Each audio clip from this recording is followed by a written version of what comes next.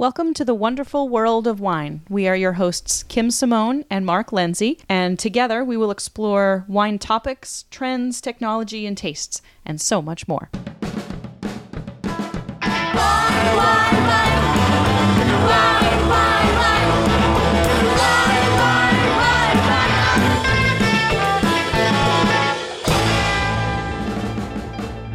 You're listening to The Wonderful World of Wine with Mark and Kim, and today we wanted to talk a little bit about the different chemical composition of wine that leads to all those wonderful aromas and flavors that people pick up when they are tasting their wines. And sometimes it gets a little bit confusing with all these different things that you can be smelling and tasting in your wine, and people kind of scratch their heads sometimes when we start to delve into the different things that you might be noticing, and people are like, so if I'm smelling peach, is there peach in my wine? Or, all these other kind of sometimes funky things that you're smelling.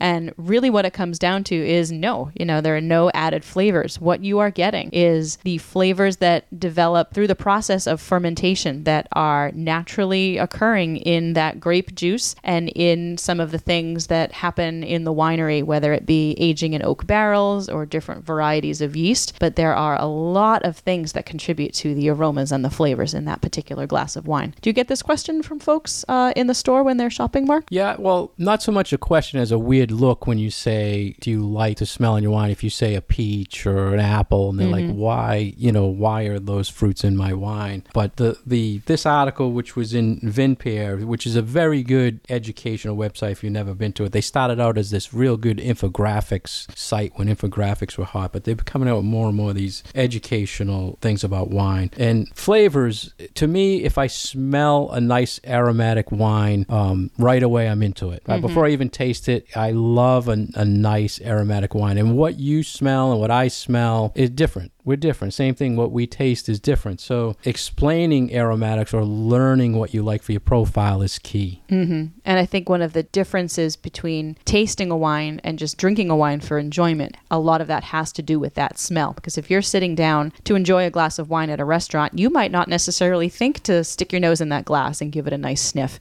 and figure out what it smells like before you take a sip. Sometimes that is just not something that you think to do if you are more engaged in drinking a wine as opposed to tasting it or trying to put words to what you think you're tasting and smelling to it. So for me, if I smell a wine and there are things in there that don't really appeal to me, it's instantly sort of off-putting. It's like, well, okay, I'll taste it, but I'm kind of going into it thinking I might not like this wine because I don't really like how it smells. And sometimes they'll surprise you. Sometimes the notes on the nose are very different than what you're tasting on the palate. So always give it a chance. Yeah, most of the time what you smell, you will taste. So there's always that one surprising, you smell something, but on your palate, you're tasting something totally different, which is the great thing about exploring wine. And when we talked about the chemistry, each grape varietal, grape type, has different chemical compounds that lead to these different characteristics. Right. So there's all sorts of charts and tables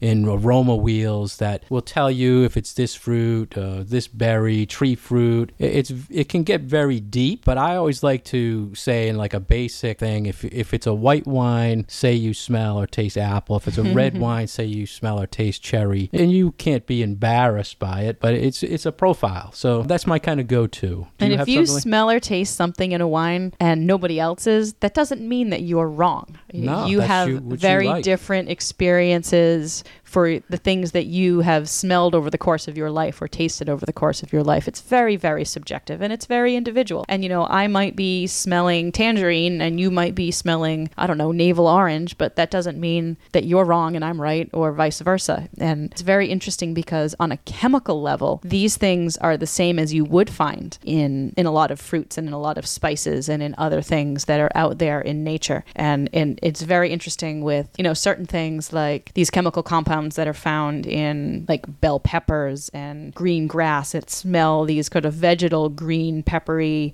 aromas. You find these in wines and it's the exact same compound, whether it's in the pepper or whether it's in your glass of Sauvignon Blanc. They're called methoxypyrazines. And sounds good to me. Very commonly found in grapes like Sauvignon Blanc and Cabernet Sauvignon. Sometimes you'll stick your nose in that glass of Cabernet and you'll get a whiff of green bell pepper. It's not your imagination. They're on a chemical level that's actually in the glass. Not that there's green bell pepper in the glass, but at a chemical level, it's the same chemicals that are found in that glass of wine and in that green bell pepper, just naturally occurring. Yeah, and I think we find when we do tasting events, as soon as you mention what you smell or what you taste, it puts it in your mind, and yeah, I do smell that or taste that. But everybody has such a different thought process of what they relate it to things. Like you always relate things to Christmas like smelling Christmassy wine, smells, which yeah. is and that's how they tell you to train your memory to learn aromas and flavors. So you need to tie it to your own experiences, because then it's going to make sense to you and it's going to stay lodged in your memory. And they say that smell is the sense that is tied most closely to our memories, and they've actually found this by doing brain scans. So smell and taste really can hit off those memory receptors for you, and it's a great way to hone your wine tasting skills is if you tie them to those memories, because then they are going to make an impact in your own brain.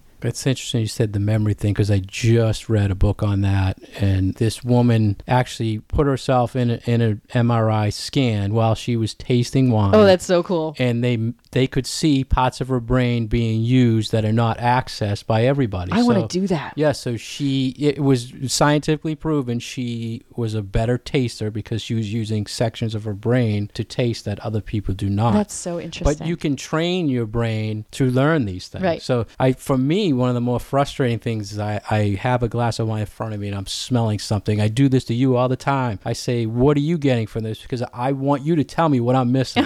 Right? So I'm smelling something. You can't quite put your finger on it. Yeah, I cannot. There's something there. If it's a fruit or it's a floral or I just can't. It's not in my brain at the time. So when someone tells me, it's like, yeah, that's what it is. My husband does this to me all the time too. He'll be, I'll pour out glasses of wine and he'll be like, what's that thing I'm smelling? And I'll throw out a term and he'll be like, yes, it's mushrooms or something like that. Yeah. But then I also find like we need to be careful when we do this in a class, because not only do we have a lot of practice doing that, but we're also the authority in the class because we're the ones that were teaching it. So we have to be careful that we don't sort of override the students' own perceptions and be throwing the things that we're experiencing in there too much, so that they're only picking up the things that we're saying. We want everyone to have their own opinion and their own subjective experience. That's one of the things when I go to a professional tasting, they pour the room, and there's always someone in the front of the room who yells out what they're smelling before you even have in your glass, and now your whole experience is kind of shot because that's what you're thinking about. So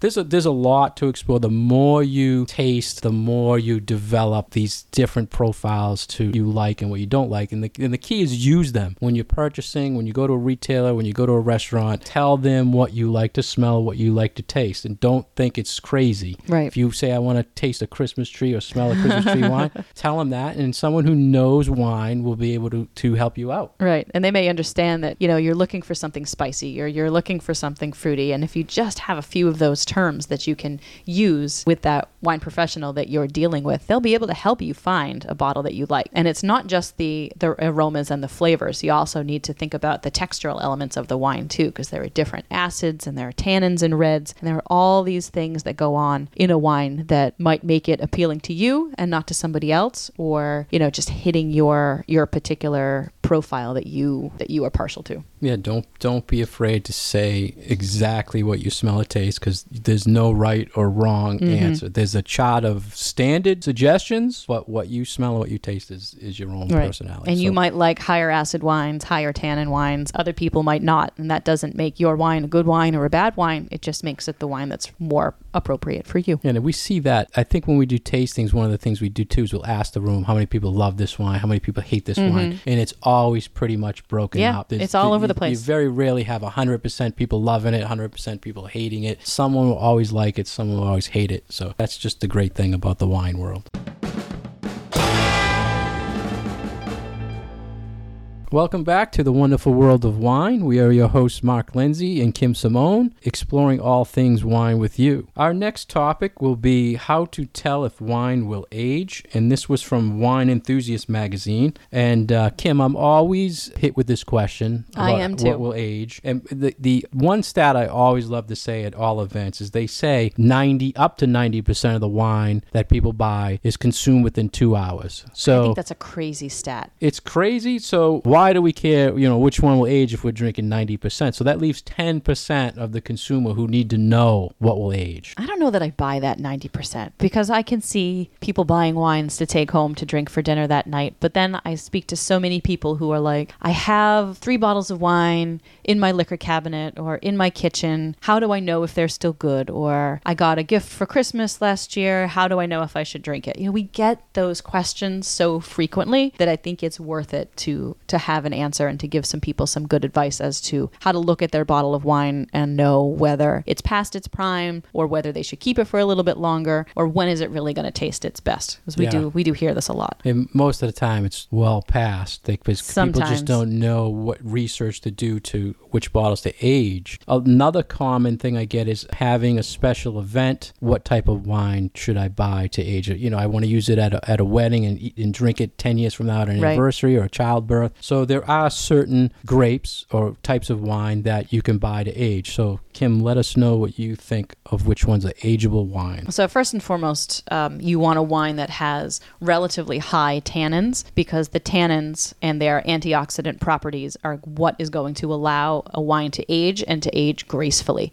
So you want a wine with balance. So you want wines that have high tannins and pretty good acidic structure, but those tannins are going to come from grape varieties like Cabernet Sauvignon. That's really the number one wine that a lot of people go to for an age-worthy wine. And whether it be a Cabernet from Napa or Sonoma, or whether it be a Cabernet-based wine from Bordeaux, those really are the touchstone wines of things that are going to last for, we're talking decades here. We're talking improving over the course of 10 years, 20 years, sometimes 30 years. But then you also have those wines like Barolo and Barbaresco, the better wines from northern Italy that are based on the Nebbiolo grape that are also, they're wickedly tannic and really only soften over the course of 10 or 20 years. And we're not talking about, a $15 bottle of wine here. We're talking generally more expensive wines are meant to age for longer and to improve with time because those more expensive wines are going to be coming from better vineyard sites to be handled with more care in the winery. They might have more attention to detail from either the folks that are in the vineyard or in the winery itself. They might have been aged in better oak barrels, just overall have more attention paid to them. So it's a higher dollar, and then it also really is meant to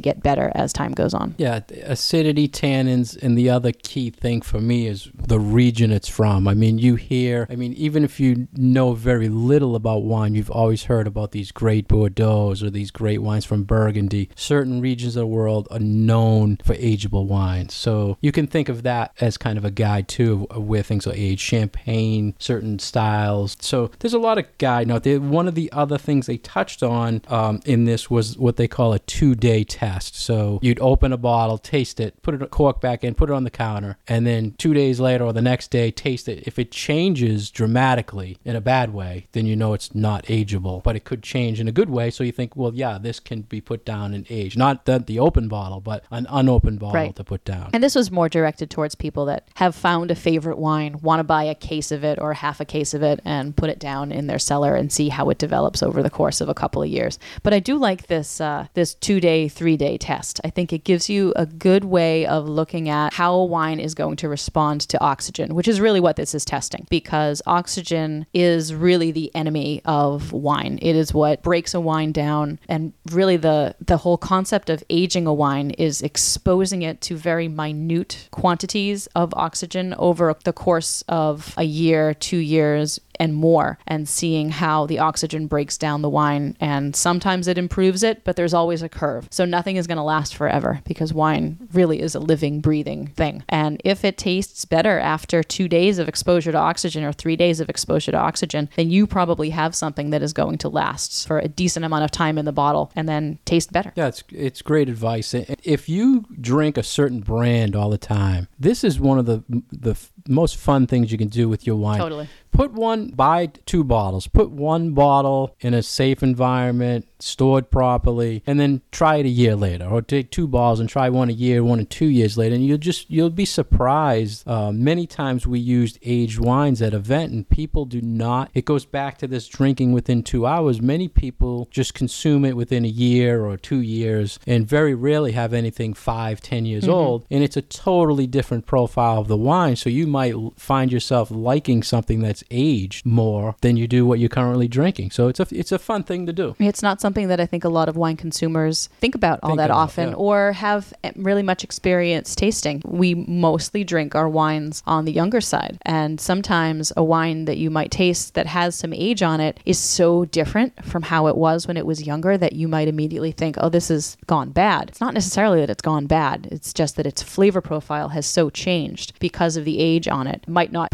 taste particularly good to you, but there might be people who like those qualities in a wine, and it might taste just absolutely wonderful to them. So again, it comes back to what is your own personal preference. But I think aged wines can be a little bit of an acquired taste, and there are some that I like, and there are some that I really don't like a whole lot. I tend to lean a little bit more towards the younger age of the wines that I drink, so I like them a little bit younger. But it's interesting to taste the whole gamut of really young fresh wine, and how does it change, and how do those flavors change over time. Yeah, it's all personal preference, but you have to hold out and put one down or find an aged wine. I mean, when you walk into a retail store, you very rarely see anything over 4 years of age because it just sells out. People don't really sell it and then bring it back to the shelf to sell. So the way I love to explain this, and tell me if you agree or not, Kim, but a young wine, when you're talking about an aroma, a young wine has just an aroma.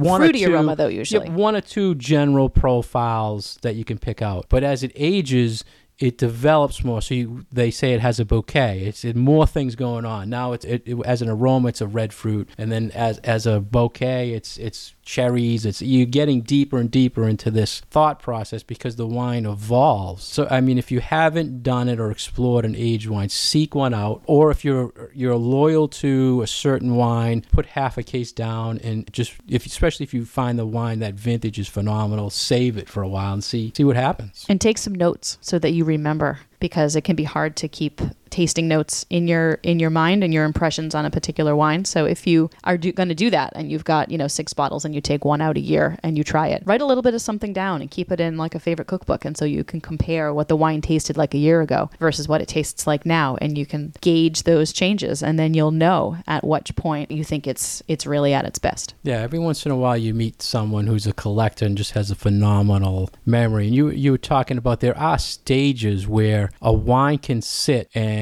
it's at its peak, and then it can come back. It will drop its peak and then come back. So I've had people tell me they put wine down for 20 years. They open and say, it's at its dull point right now. It needs another 5 years. If I tried it 5 years ago, it might have been fine, but today it's at its dull. So there's all this weird chemical reactions going on that can change when you pick it. Sometimes we describe that as the wine has fallen asleep. Yeah. And it'll be asleep for a little while, or it's going through a dumb stage. But it gets quiet, and then after another couple of years, it will come back full force with all of its flavors. Yeah, but it's just funny hearing a true collector or a store of wine when they say picked up an 82 Bordeaux, and it wasn't. I'll get another bottle in another 5 years. So it's like, wow, like this is where the 10% I think is true, because you don't hear that every day. It's very unique, and people sometimes don't have the monies to just put 5 bottles down. So that's why it is a costly investment, but it can be a very fun experiment to do.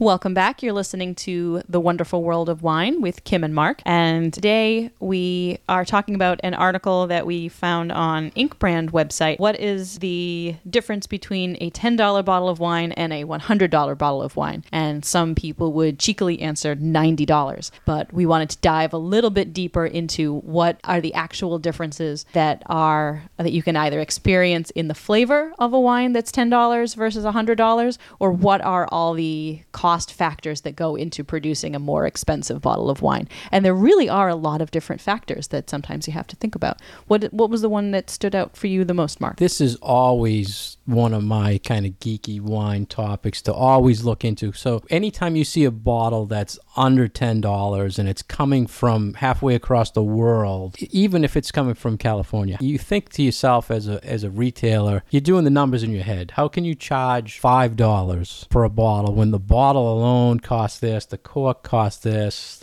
what amount of that cost is going into the quality of the grapes used to make it? So it gets you thinking what you're drinking. I like that. Thinking what you're drinking. Yeah, and we talk about this a lot when people pick up something, a food product at the store. You're looking at the label and you might compare, well, why am I paying maybe $2 for this butter and $4 for this butter? But when you at wine, people might jump to that $10 bottle versus that $20 bottle because of just the $10 difference, but not looking at why is that cost different. Right. And oftentimes it really doesn't come down to the cost of the grapes. What is more expensive is talking about the land. What is the cost per acre of the particular place that wine comes from? Is it a vast tract of flat vineyards somewhere in Australia that maybe is a whole lot cheaper? Or is it someplace in, say, Napa, California, or in Burgundy in France, where the acreage is so ridiculously expensive and I would say the pedigree of that land is so high, where they have a reputation of making really high quality wines, and that's why that land is so expensive. I mean, we're talking upwards of like $1 million an acre. Yeah, and there's a lot of countries also that they regulate how much can be grown, what can be grown. So those regulations add to quality, or well, I would say quality, but quantity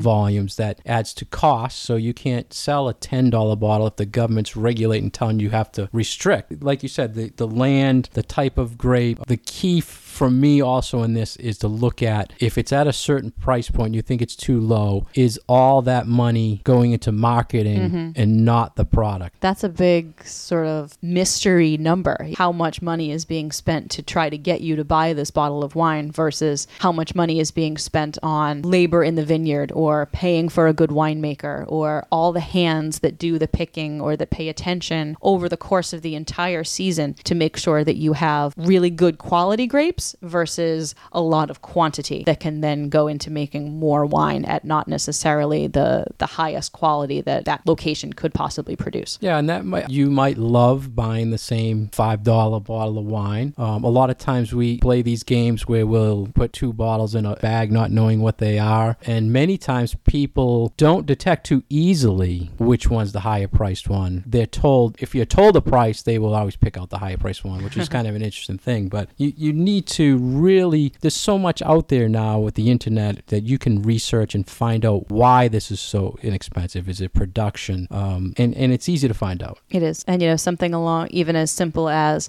was this aged in a new oak barrel? Because oak barrels are wicked expensive. We're talking like over $2,000 for a new good quality French oak barrel. So if you're drinking a Cabernet that has legitimately been aged in one of those barrels, that is certainly going to add cost to that wine. And then figure into that, the cost of the glass and the cost of the cork and these other factors over and above the people that have to be paid to make the wine, and then those marketing dollars. So there's really a lot that goes into it. The oak thing is always interesting because you can say a wine is oak. It could be chemical oak, and it's a lot cheaper. It could be pieces of oak. Piece of oak. Yeah, it's not a regulated thing. So you can say it's an oaked wine, but there's a big cost difference that goes into that wine. One of the other things I always look for as a wine buyer, retail side, and as a shopper is to get my money's worth. So if I'm comparing 2 wines and one's, they both say $10 wines, you can easily research if one's making 200,000 cases and the other guy's making 20,000 cases for the same amount of money, I'm going with the less production because I'm assuming better care and quality is going to that product. Do you kind of have that mentality when you shop? Or Yeah, and I think a lot of people, for a lot of food products, they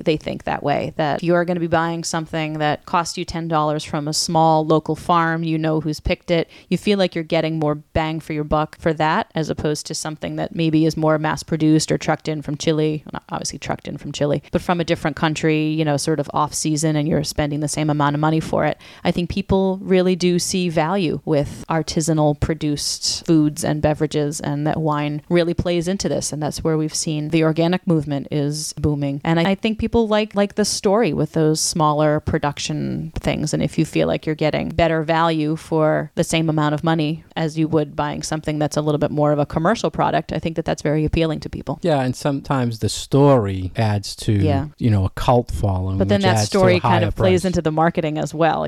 Some people will make up a story. That can go in a bad way. But you were talking about the cost as a buyer. That's one of the things you always try to find what I feel is the best value for the money to sell. It's harder and harder. And the other thing with the cost in the state of Massachusetts, it's a 3-tier system. So if a bottle's $5, the winery sells it to a distributor, which I then buy from at a store level. So there's 3 people who actually mocked it up to get it to $5. So what at the first start at the winery, what did that cost? Right. $1.50 a bottle. It's just amazing when you think of price that way. And the other way I look at it is something coming across the world, Spain or Portugal, and you're paying $10. They're phenomenal values because it's coming halfway across the world and still at that price point going through how many people at a price, I say gouging, but price markup. So it's interesting both ways. And that you can still get good quality things that are very pleasant to drink and can have some interest to them, that they're not just tasting like the same old. And that is one of, I think, the benefits of trying things from other countries that, they might not have the price tag on them of something from a more familiar area, but just, explore and try new things and sometimes, take a chance. Because if you're willing to spend, $12 on a bottle, why not go get something from a region that you might not be familiar with, and you might be pleasantly surprised and find a new favorite. Yeah, and experiment with the blind tasting thing. Have someone put 2 bottles of the same, say, grape, or, 2 cabs in a bag, one at the $10 level, one at maybe the $20 level, or the $5 and the $10, and taste them blind. Pour them, don't know which is which, and see if you can detect there's a cost differential of a wine. It may surprise you. It really might. Thank you for joining us and listening to The Wonderful World of Wine. We are Mark Lenzi and Kim Simone. You can find all these topics and other podcasts on our Facebook page, The Wonderful World of Wine. Cheers. Wine.